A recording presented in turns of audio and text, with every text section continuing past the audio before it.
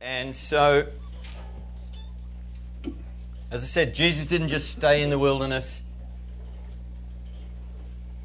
full of the Holy Spirit. He steps back into Galilee and the movement begins. And immediately, these are the patterns of his ministry. Now, another paradigm that you can lay over this in terms of strategy would be something like the four fields, if you've heard of that. So, out of identity comes strategy. And as much as possible, we're looking for those patterns in the recurring patterns in Jesus' ministry, in both the Gospels and Acts and the Epistles. And then we're also learning from best practice around the world and throughout history of how does God work when, with the basis of our identity, we go pursuing movements of multiplying disciples and churches to the glory of God. And then, it's always true that you've got to raise up pioneering leaders who'll go to the ends of the earth. It's always true that your methods need to be flexible and adaptable and sustainable. But then actual methods vary over time and place. And they change with the context. So typically identity and strategy, if it's what it should be, is fairly I don't think we're going to learn some new key principle beyond what we've seen in the New Testament or we're learning at the moment. Okay? But methods change all the time. Now, I was run out of town when I said this at some of the previous places, but they were Texans. It might be that one day we use a different gospel tool than the three circles. Now, I don't rush the stage. It's a wonderful tool in all sorts of contexts, not necessarily every context. And typically when you see here's a tool that God's using, man, this must be, in the appendix of the Bible somewhere at least, or maybe in the book of Revelation. I don't know. But methods change over time. I interviewed a wonderful couple who are seeing movements in the north of Ghana. And one of the breakthroughs was the use of mini SD cards.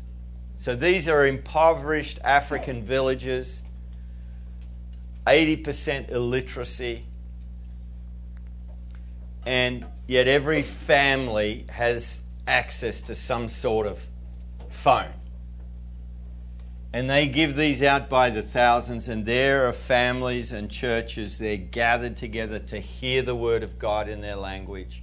There are discipleship tools and process. I think you can even play the Jesus film, or there's been some in their local language. Okay?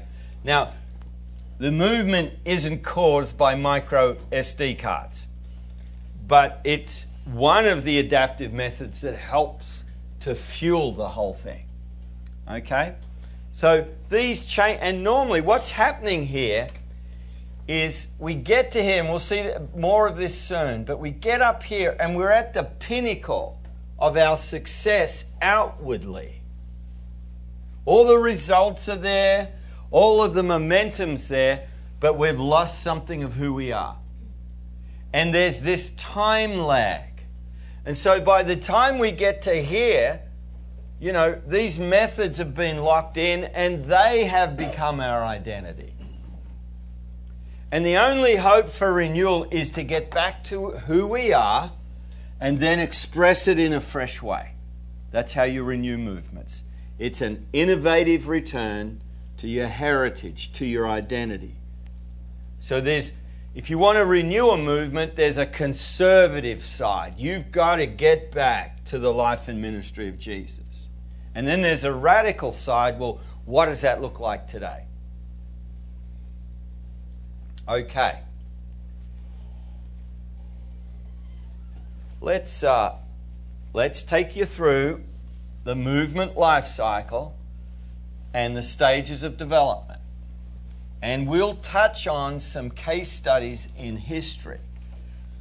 The reason we don't always use contemporary case studies of the rise and fall is because you need long periods of time, sometimes decades or generations, to see the impact of decisions you made 10 years ago. How is that working itself out today? So we can learn, even if they're not identical to the sort of thing you're doing today. We're going to pull out the Quakers and the, Francis of Assisi and the Methodists and all sorts of different groups as examples. But you can learn from the patterns that you see over time of decisions that were made today having impact down the road, and things to avoid and things to do. So every movement begins with a birth, which is at the same time often a rebirth. Now, Jesus founded something completely new and completely old when he founded his missionary movement, because it's not just plucked out of air, it's plucked out of the story of the redemptive story throughout the whole Old Testament. And, who knows, we're grafted into Israel. In one sense, we are the new Israel, and in one sense, we are the renewed Israel. So every birth, there's always a context and a history, because that's how God works. But we're going to call it birth. And what's going on here? Well, the example that got my attention was the story of Francis. He's the son of a very wealthy merchant. He's been a soldier of fortune, more just for the fun of it, because he's from a wealthy family. He's been captured, he's been in prison, he had to be ransomed. But he's just beginning to see through the meaninglessness of his whole life. And God is rattling his cage. This is in the sort of medieval Italy, what was Italy in those days. Well, there was no Italy in those, that's another story. So he's having encounters with God. And often at the birth or the renewal of something, God is unraveling people.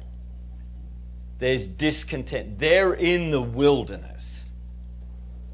And often it's out of brokenness and the discipline of God that fresh encounters with Him and fresh insights come. So that's why Jesus is in the wilderness. That's why Peter is being turned upside down at Cornelius' house. It's why the Lord Jesus, in His love, crept up behind Paul on the Damascus Road and hit him out of the park. And as he's sort of laying face down in the dust, eating dirt, God is not only bringing salvation, but a fresh vision of what He wants Saul to do.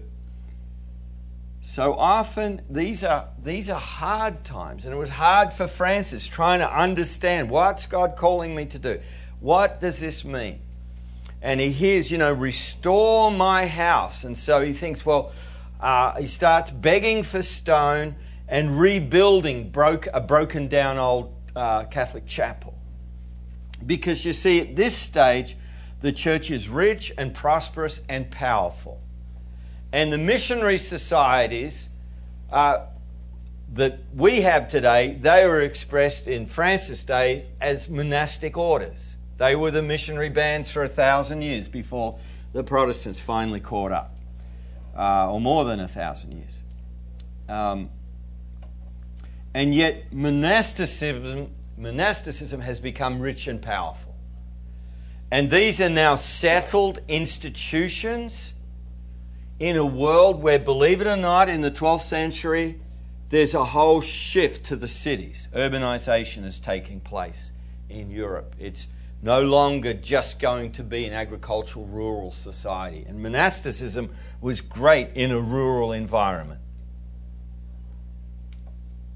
And all this is going on. Francis is probably unaware of a lot of these things, but God is getting a hold of him by unraveling him. And he reads this Matthew 10 passage and becomes convicted that we've got to take this message of repentance to a fallen church that's far from God, as best as they understood the gospel. So there's Francis, and he also has this deep, just as Jesus does, a heart for the poor. And he wants to serve them and to meet their needs. So he's borrowed, sort of, one of his father's donkeys. It's a pickup truck in the old days. And he's laden it with fine fabrics from his father's warehouse. And he's going to take that and sell it off and give the money to the poor, which is what you should do if you own those materials. But he didn't own them, and he didn't have his father's permission. So his father, Pedro, is furious, and he drags him in front of the Bishop of Assisi and to adjudicate. Help me with my wayward son. He wants to love the poor and serve Jesus. And the bishop sympathizes with Francis and says, but you can't give away stolen goods. And so Francis begins, I don't recommend you do this, but he begins taking off his clothes. And he strips naked, takes that pile of clothes and gives it to his father and renounces his inheritance. He's going to follow Jesus and trust him to provide. And that's what he does. One crazy, weird guy. And within a generation, tens of thousands of men and women are following him and are spreading out all over the world as missionaries. Okay? It begins with a wrestle with God, often deep change in the life of the founder or the founding group. And then out of that wilderness and that struggle, the byproduct is the innovative insight, the new thing that God is doing with this drift to the cities and the decline and the corruption of his church.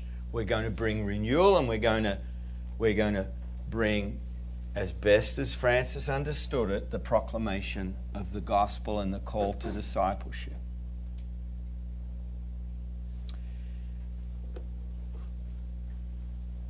It does start with discontent.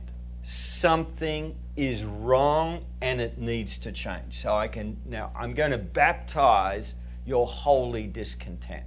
Okay? Was Jesus agitated and discontent? Yeah. He wasn't nice about the state of the world or of God's people. He's agitated. And unless you're agitated, nothing changes. Okay? If you camp on agitation, and it's typically us guys who do that, we write blogs and we criticize the church, and everything except us comes under sort of careful analysis and critique. If you camp on critique, you're going to end up cynical. So you've got to turn the critique and the discontent into a vision of what God is doing. And often comes as a byproduct of that wrestle with him. So for Jesus, it's the coming of the kingdom and the message of repentance and faith. But it's not enough to have a vision. A movement is born when someone commits to action. Because a vision from God without action and commitment is a fantasy. And a lot of movements never get born. It's just a bunch of people critiquing and visioning but never doing anything. So I like, in this whole emerging missional conversation, I just keep looking for the stories. Where are the stories? Or if any new book comes out or any whiz-bang model comes out, just where are the stories? Where are we seeing lives transformed by the gospel and people learning to follow the Lord Jesus and gathering in communion? Where's that happening? Because critique and vision is nothing without that commitment to action, and then that early group begins to form. It's not just a single founder, but pretty soon there's a bunch of other crazy people. And typically at this point, there's no proof or evidence of anything, okay? When someone says, prove to me that it works, okay? You've just found someone who's not a pioneer. Pioneers go on gut instinct. They don't ask, does it work? They ask, is it right? And I'm not even sure, but let's give it a go. Let's see what happens if we dive in and do this. So, commitment to action is what kicks us in to the growth phase of a movement. Oh, this is John Wesley. He's had his turmoil. He came to Georgia. Really. He was a missionary in Georgia. And he was a failure. He had a failed engagement, I think it was, and failed in his ministry. He returns to England a broken man. And the Lord says, wow, I think I've got something to work with now. I found myself a failure. Someone who's broken before me. Someone who knows their need of me. Somebody who is willing to trust me even when it doesn't work. And his heart is strangely warmed. And then off he goes on his horse. He's going to disciple a nation and restore a fallen church. And so it comes with his commitment to action out of this turmoil. And so off he goes to Bristol, because Wesley doesn't know what to do. He doesn't know what he knows who he is now. The identity piece has shifted, but he's going to learn by doing. And he goes up to Bristol, and here's a man, he's a good Anglican. He died an Anglican. And he goes up to Bristol thinking, for anyone to get saved in any other place than a church building, that would be sin.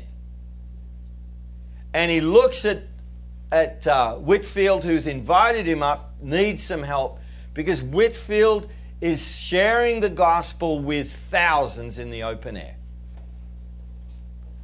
And all of a sudden, Wesley says, well, I love the rites and the rituals of the Anglican Church, but I also see that God is well pleased to work without them. So he loved being an Anglican. But he had an even higher loyalty to the core missionary task. So we might think open air preaching is something weirdos do on a corner. No, this is television. This is internet. He's touching thousands. Pretty soon, he's preaching to crowds of 3,000 or 4,000. In the marketplace, literally the marketplace. In the open fields. Before the coal miners go down the pits, Wesley or the circuit riders that he's training, they're there at 5:30 a.m., because that's when people are around, preaching to thousands. So this is mass communication. So that'd be a good idea. You'd probably want to invite John Wesley to do a mission at your church. So they lock the church doors against him. And he comes to his father's church, where his father administered. His father is buried there. And he's, this is a homecoming, because he'd sort of grown up some of his life at that church. And they refuse him entry. So this is what you should do. You go outside the church. Paul at least went across the road to Jason's house from the synagogue, but he just stands outside the church. He climbs up. It's quite a big edifice. He climbs up on his father's tomb and preaches to thousands outside the church building. So he's getting an innovative insight. You know, the surrender, the identity thing, and now the fresh insight about how the strategy, how we're going to do this thing with abundant gospel sowing. And he says, look, I could preach all around the country, but even better, I could start training young men on horseback to crisscross this nation. And he starts training his circuit riders. But you know, he had a saying. He said, I will never strike a blow, I will never land a punch unless I can follow it up. So even if he can preach to thousands, he's not going there. Well, he did for a while and it was a failure because people just evaporated. He's not going anywhere to preach to thousands unless he and his circuit riders can organize people into discipleship bands and classes, and the Methodist functional equivalent of a church, a society. So everywhere he goes, he didn't consider that people would get converted in the mass crusades. They got converted in discipleship groups. And so he puts to work 1 in 10 Methodists in the movement leading these discipleship groups and these Methodist societies that now are popping up all over the country. And then, so now we've got 9 districts of Britain, and he's got circuit riders across the nation. They're preaching the gospel. They're organizing people in disciple-making groups and societies into communities of faith, and there's strict discipline. Movements raise the bar. They lower the bar on who can be a leader, and they raise the bar on who's a disciple. We do the opposite. So he turns up to, I think it was Bristol, and by the time he left, he'd kicked out 100 and something people from the Methodist Society. Imagine doing that. You know, we're just going to front up here to Riley and walk into, I guess you've got a First Baptist, and let's just have a look at your membership roll because we're going to prune it a little bit. You know, if this guy is still beating his wife, and this is what it was like, because you're reaching lost people far from God. It's messy. But if you're still beating your wife, you're out. You're a mission field, not a missionary. If you're still a drunkard, if you're still smuggling, you know, imagine that. So here's a list of people. You know, wife beating, drunkenness, smuggling, you're all out. You can be a mission field. Because this is a disciplined movement. And then at key points, at least annually, sometimes quarterly, he's pulling in his workers, the circuit riders, to get them to report in. A bit like what some people have experienced as a mid-level. You know, you're reporting in. People are speaking into the quality of your life and witness and the fruitfulness of your ministry. And you're making a contribution to the development of the whole movement, and you're connecting with one another, then out you go again. And there are different what's happening here, it's all about John Wesley here, and it should be, because he's got the call. He's got to embody this thing. Even if no one else follows, he's going to do this. But it's not it's a ministry if everything comes back to John Wesley, if everything's controlled by John Wesley. So pretty soon, he pioneers the basic building blocks and methods and strategy of a movement. He embodies the identity, and so God's going to work. He has some tough life crises along the way. And he's laying down, as he goes, the building blocks of a movement. It's not all, there is a lot of prayer and worship going on in the middle of the night, okay? But it's also discipline, it's also organization. This sort of torrent of the Holy Spirit is going to be channeled in different ways so that we now have a network, national movement throughout Great Britain, and tens of thousands of people are turning and believing and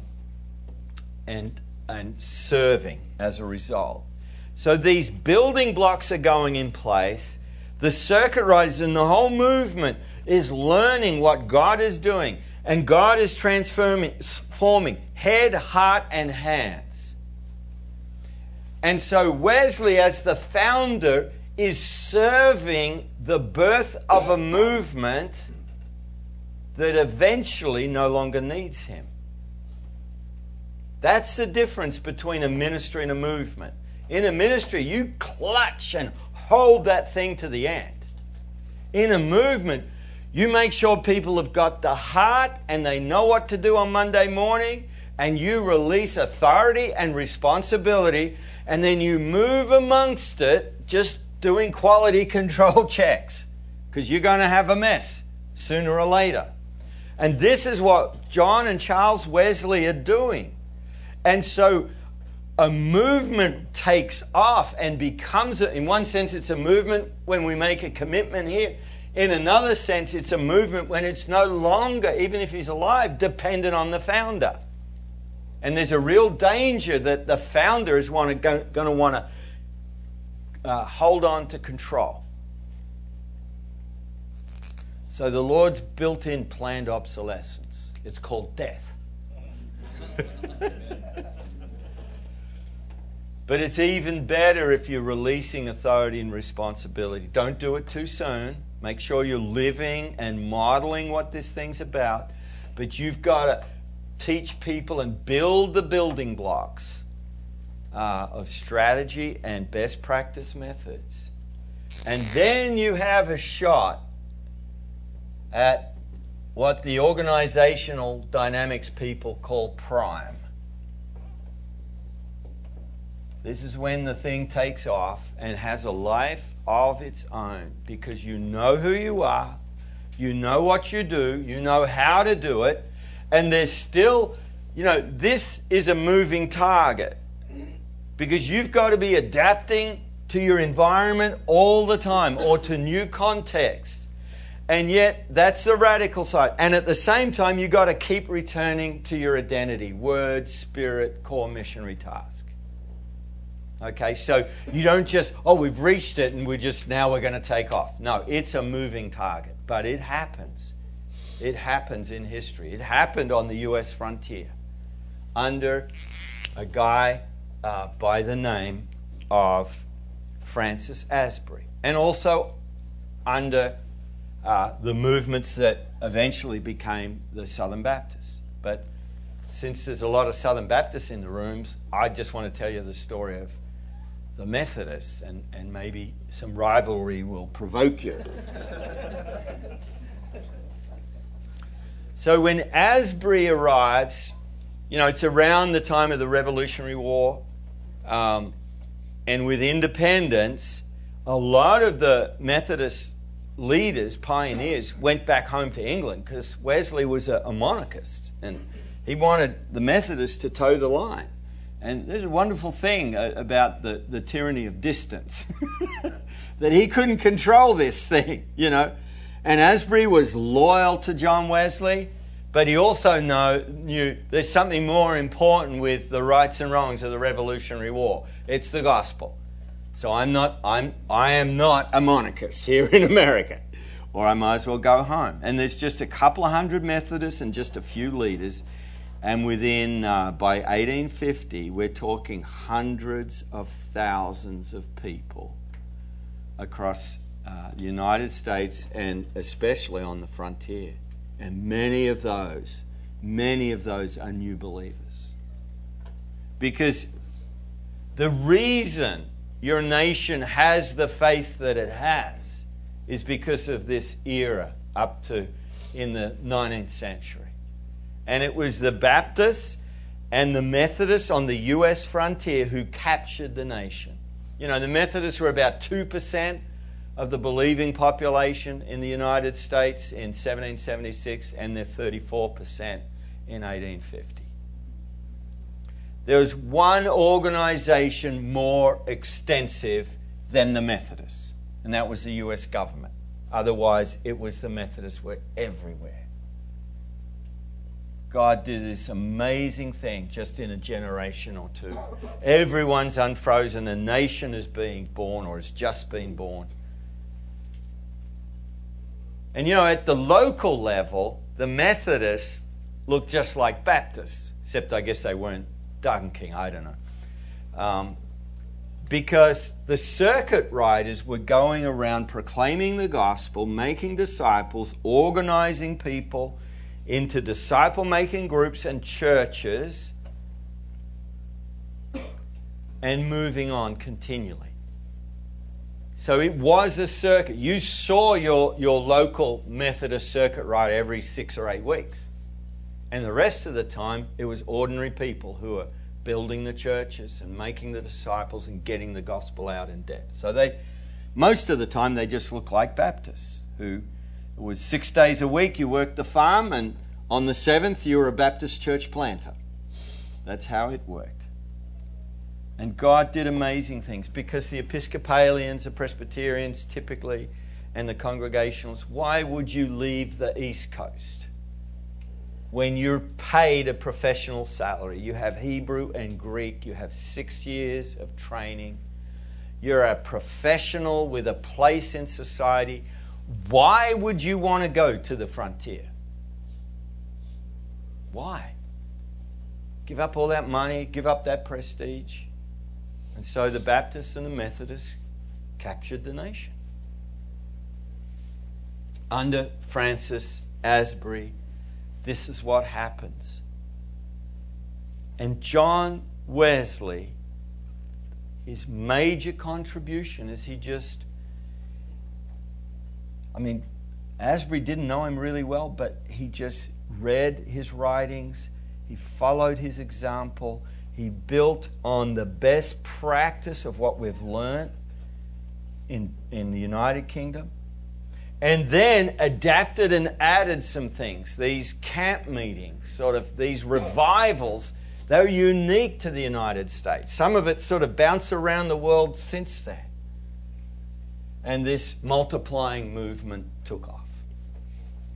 It's a wonderful thing. And it's happening around the world today in different places, just like it did then. And it's a lot messier than when we eventually move into maturity. For a little while now, it's going to get depressing, okay? So in maturity, it's not totally bad. I mean, I'm a grandfather.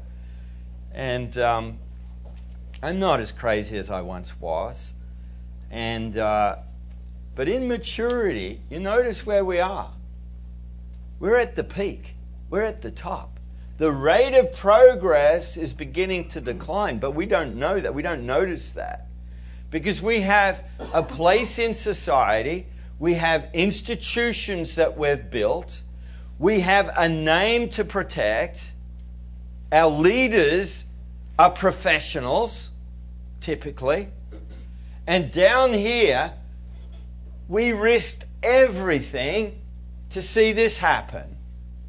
We didn't have anything, but we risked it. Okay? We laid everything down to see this happen. Up here, man, we've got to protect what we've gained. So let's get some order in here.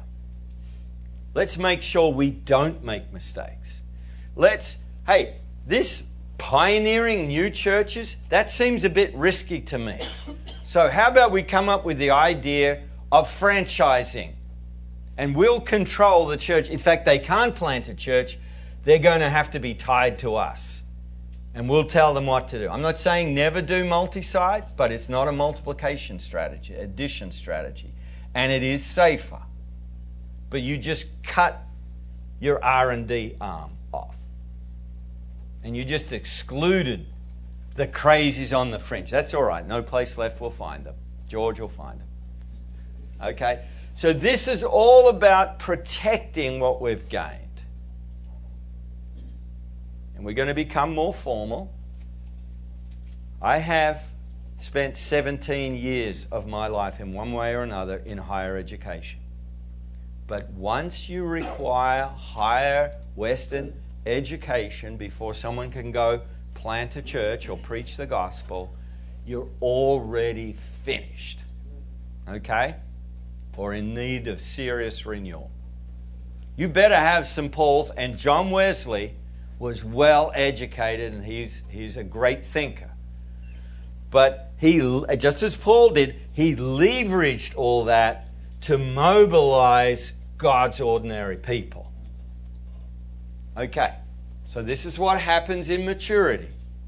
You haven't lost your identity, but you're straying from it. In decline, you're losing your identity. Eventually you start persecuting those people who still have the identity and have been able to stay around. You start squeezing them out. You become even more formal and safe and secure. It's like the difference between here and here was in England.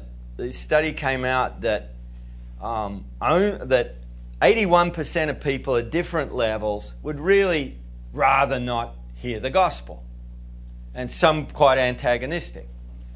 And so in the declining church's response was, we better be careful. We might make things worse.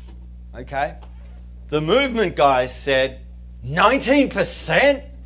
1 in 5 are ready to hear the gospel. That's millions of people. Let's get out there. You know, that's the difference. So in decline, we don't have time. I looked at the Renaissance popes. And they're so isolated from reality. They have a bubble around them of wealth and power and prosperity. In fact, they're almost at the death now. And then way out there, because the breakthroughs always occur on the fringe, never in the center. Way out there on the fringe is this Augustinian monk called Martin Luther. And they have no idea of the revolution that's coming. This is what happened to the dinosaurs. Movements can end up not in death, but decay. I used to say death, and then I discovered that religious organizations are very resilient.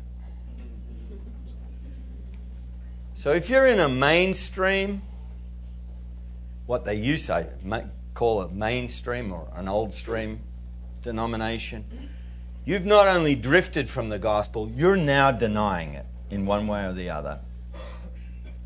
And you think, well, surely then, if it's based on the life and ministry of Jesus, the thing's going to fall over and die. Well, not necessarily. Because every time you close a church down, and it's typically in the inner city, you win the lottery. You get millions of dollars pumped back into that decaying institution. And you're decaying when you're living on external life support.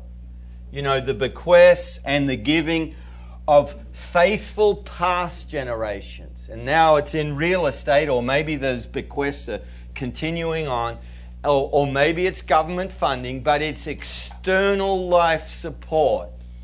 You can't generate fresh funds from committed participants. You're in trouble. And you're now no longer drifting. You're denying your heritage. You're persecuting the people who are back here. This is what happens. And an example of, it's a very disturbing example for us, is the story of the student Christian movement. Or some of you, the parallel organization was the student volunteer movement. Started in the late 1800s as a whole move of God on campuses in the UK, here, and globally towards world missions.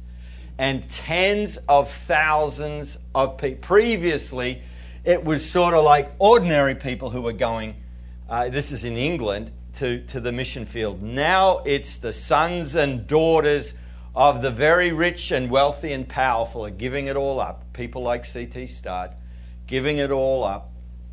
And they're going to the mission field, and tens of thousands did that. Starting in about the 1880s, D.L. Moody had a role to play. By the 1920s, they'd begun to lose the plot. Because let's widen this thing up and start including groups that don't believe in the deity of Christ, that don't believe in the necessity of the atonement.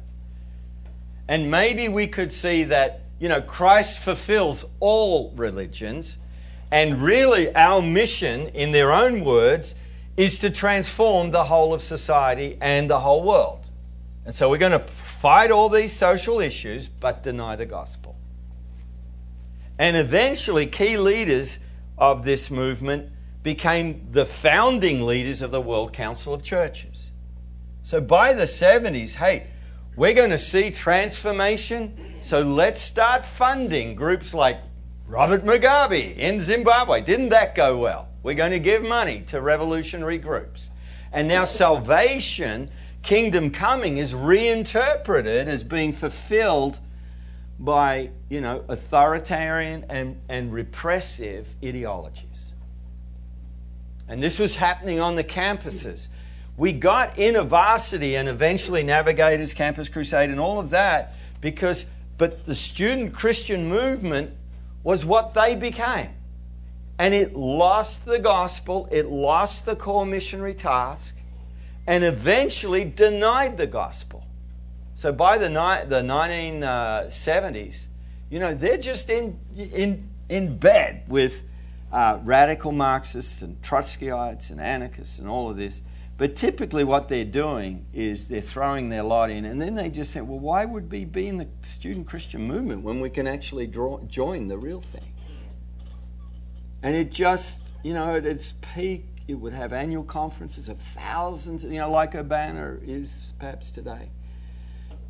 Now there's just a handful of groups left. I don't know about here, but in the UK where it started.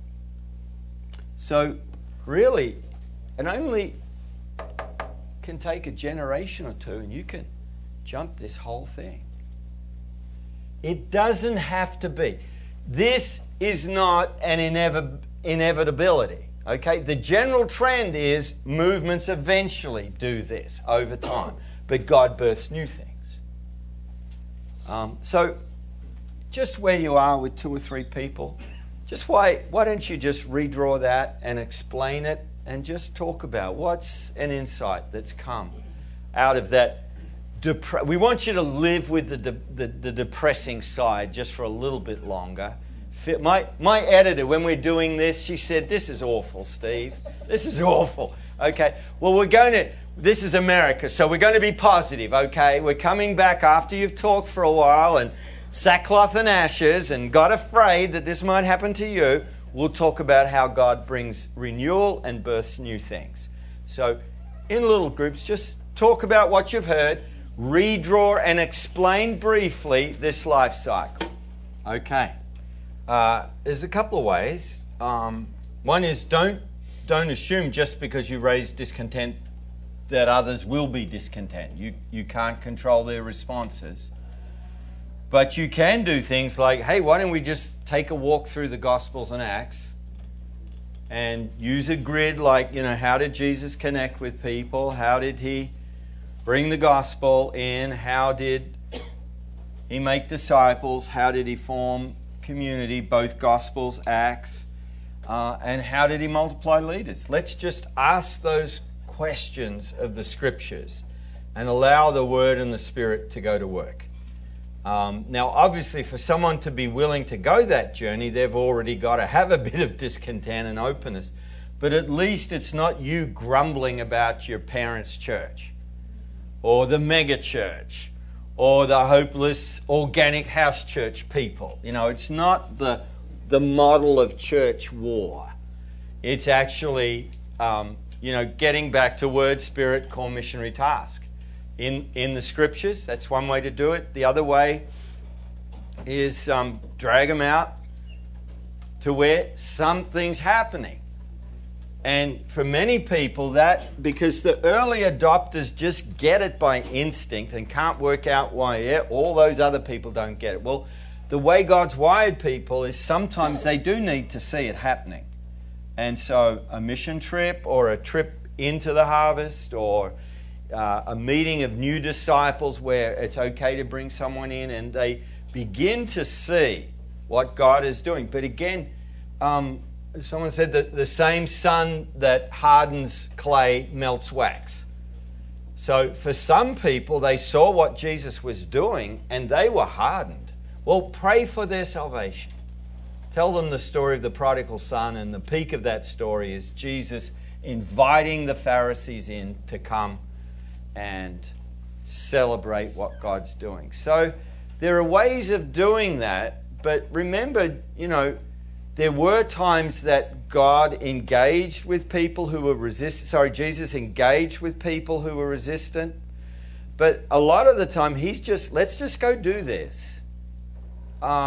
And let those stories of God's activity warm and speak to hearts. So at the end of the day, discontent is what agitates you to press into God, to press into the scriptures, to be out taking a step of obedience, so that you're finding answers. Yeah. Well, in the early stages, there does it's the control of a founder who's really signed up and is doing and experiencing these things. So Wesley's going to pull his circuit riders in and he's going to inquire into their life, the fruit of the Spirit in their lives and the effectiveness of their ministry. So he's in charge, okay? But he's not, when it takes off, because it's been embodied in his life, and in the building blocks God's given him, and in the lives of the key leaders, when it takes off here on the US frontier, he's probably not even alive. And yet his life, his ministry, his teachings are still having an impact. So early on but it's voluntary. You can leave anytime you want. It's not a cult, but there's really quite a tight control in one sense in terms of word, spirit, mission, and also this is what God's given us to do. So we are going to do ministry this way. There's a fair amount of that, but then it takes off and it's gone beyond the founder. Here, it does begin to disintegrate here. Here there is formality and control. And so we don't want that work of the Spirit because we're not in charge of it. We don't want groups, uneducated groups just opening up the scriptures and hearing from God. So there is a control, but it's stifling. It's not pursuing word. Paul's a great example. It's the reason Paul can say to the Ephesians, to the elders in Acts 20, I'm leaving. It's the last you'll see of me. And by the way, just remember these things. And you read Acts 20. It's word, spirit, and core missionary task. He reminds them of in his example and what God's done. And then he tells them, oh, by the way, trouble's coming, but I'm leaving anyway. You're going to have a hard time of it. There's going to be heresy. There's going to be battles. Savage wolves are going to come among you. Well, Paul, why are you leaving? Well, I got other things to do. Well, what are you leaving behind? Well, I'm leaving the memory of my example, the living Word of God and the Holy Spirit. So, well, how much control have you? Well, a lot of control if they remember my example and submit to the Word and the Spirit, but it's not Paul's church. It's the Lord Jesus' church. And so he's able to move on from those churches because of his confidence in the Word and the Spirit. You look at the fruit. You look, does this simple gospel tool, does the training we've provided, does it set people free to minister the gospel and set free the captives and form healthy disciples and churches? So you're looking for that.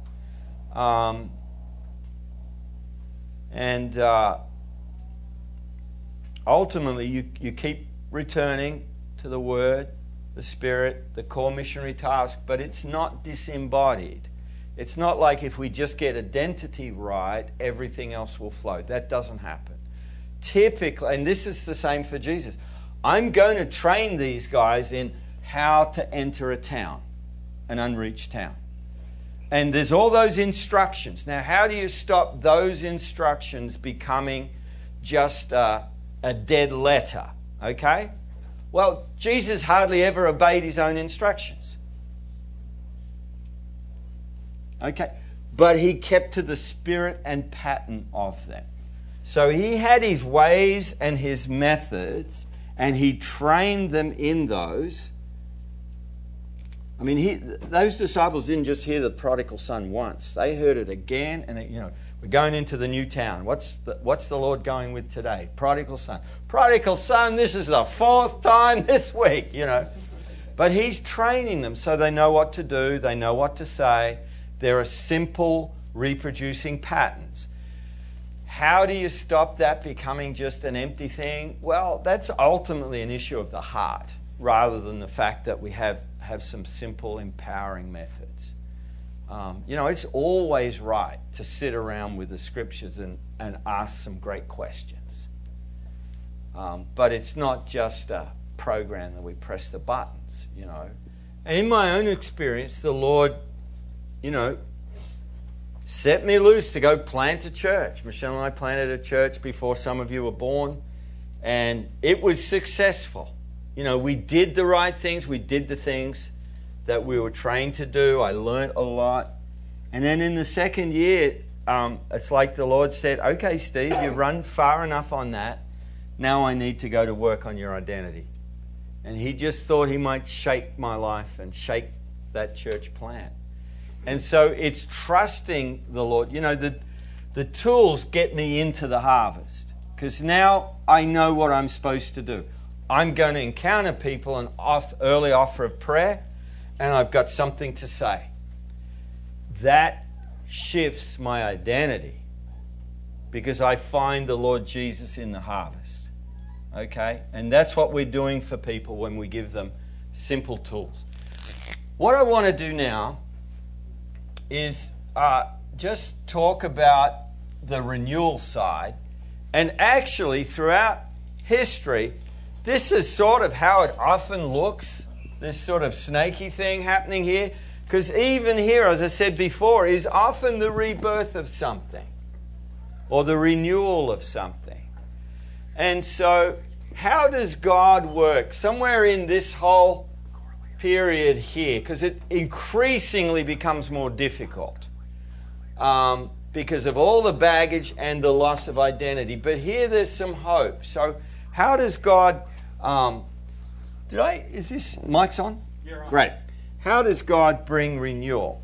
And this is the thing to be encouraged by. It's a work of God. Okay? It's not...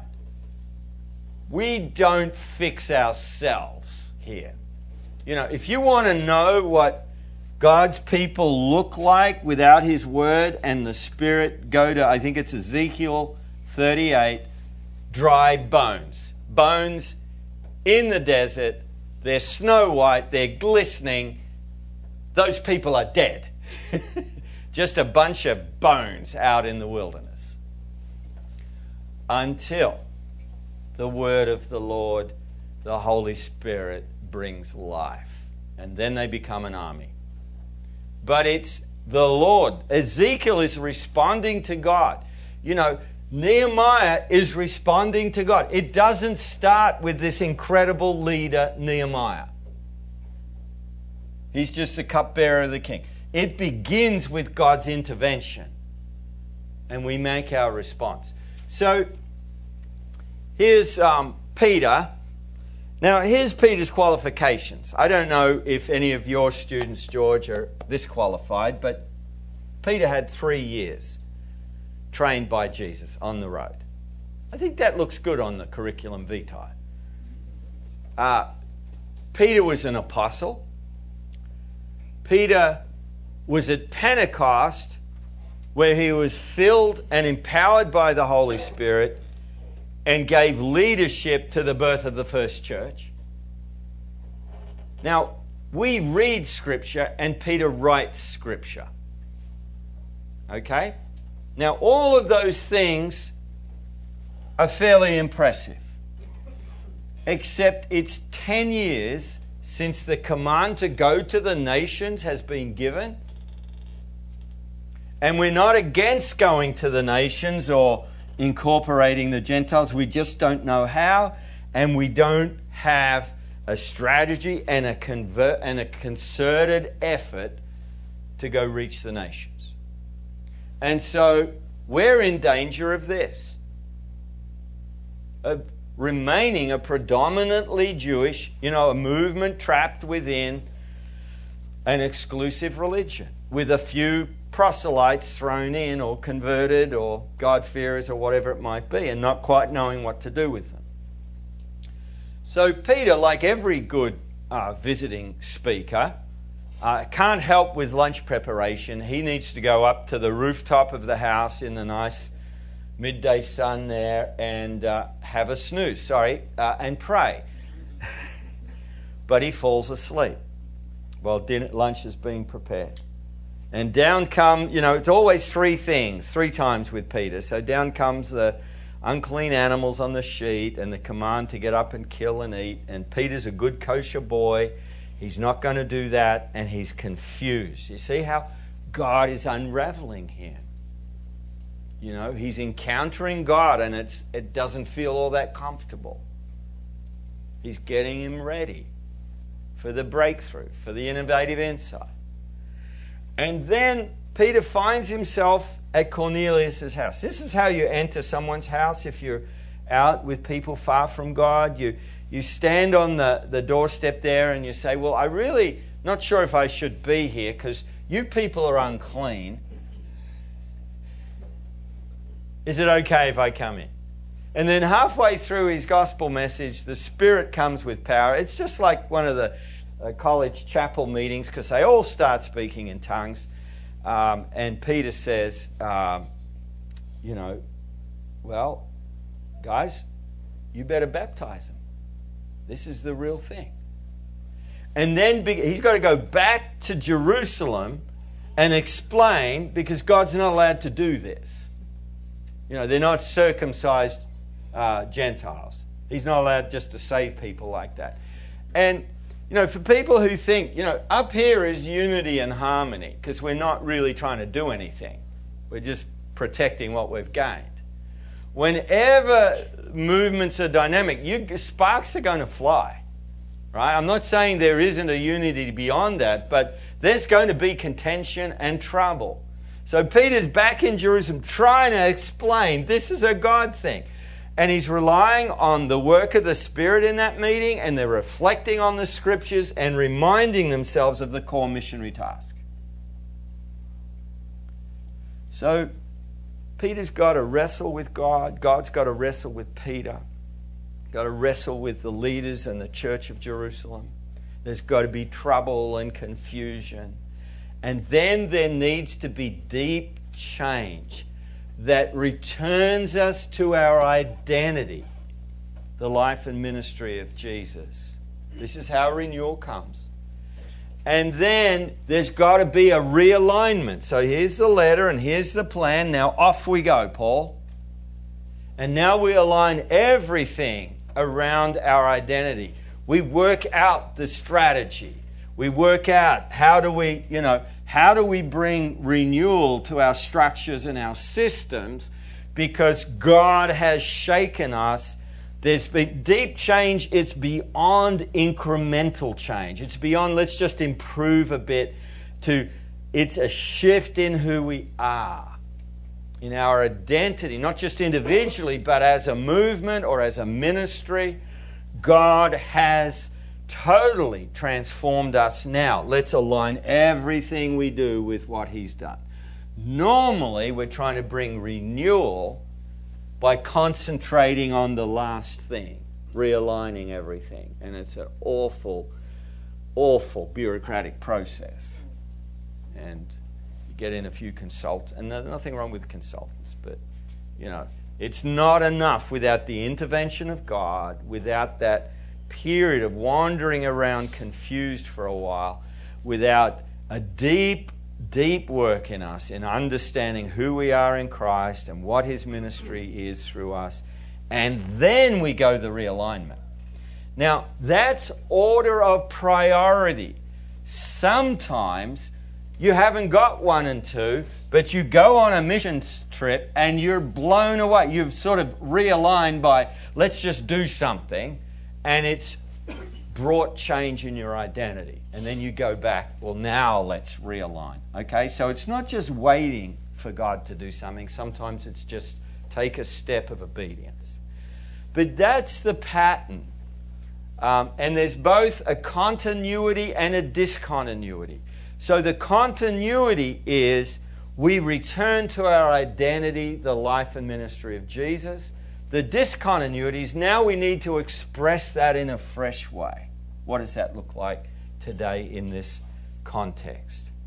Example from history, I don't know if we've got time for it, maybe a couple of minutes, but an example is the Moravian movement out of Count Nicholas von Zinzendorf's estate. I think we refer to it, we tell the story a bit in the book.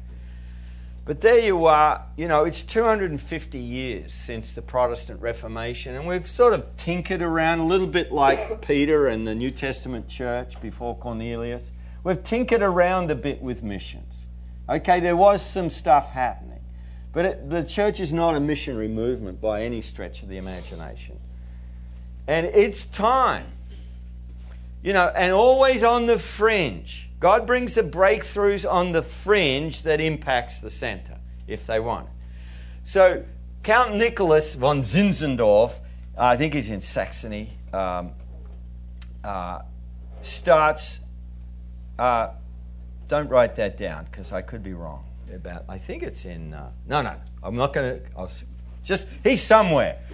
Okay. He opens his estate to religious refugees that are fleeing vicious persecution all around Europe and into Russia. And they all come with this ideal of the New Testament church that they've suffered and some have died for. Okay? So it's hell on earth for the next few years. Because if you've been tortured for your vision of the New Testament church, you're not going to sacrifice your vision for his. So there's conflict, there's trouble. It's just awful. And Zinzendorf leaves his mansion on the estate.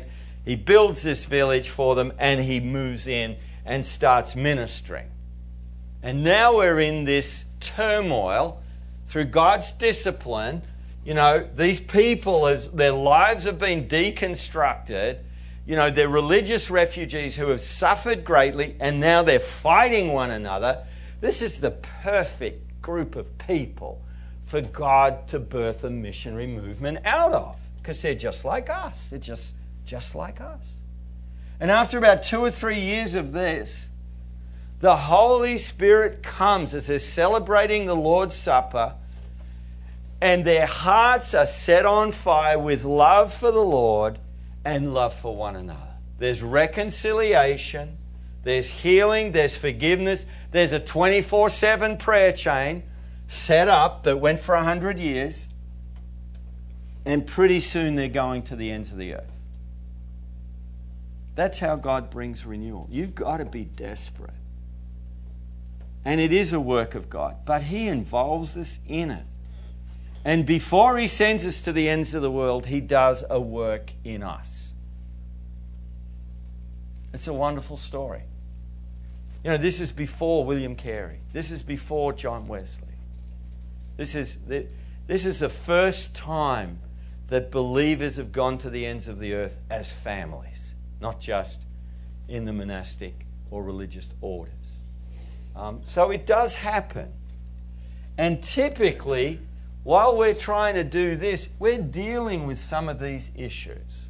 Okay? Don't think that you're disconnected from where you've come from. That somehow you're going to cut all that and you start with nothing, blank slate. Well, you do to a degree, but you know, this image of renewal in Isaiah, I've forgotten which verse it is, but it talks about a green shoot from a blackened stump. And that blackened stump is God's people under his judgment. So all that's left is we've got a burnt out stump. But the green shoot comes from the burnt out stump. Continuity, discontinuity. Something new, but it's locked in to what God has been doing down through the ages, even when his people have failed him. He disciplines them. He deep change. Not everyone embraces it.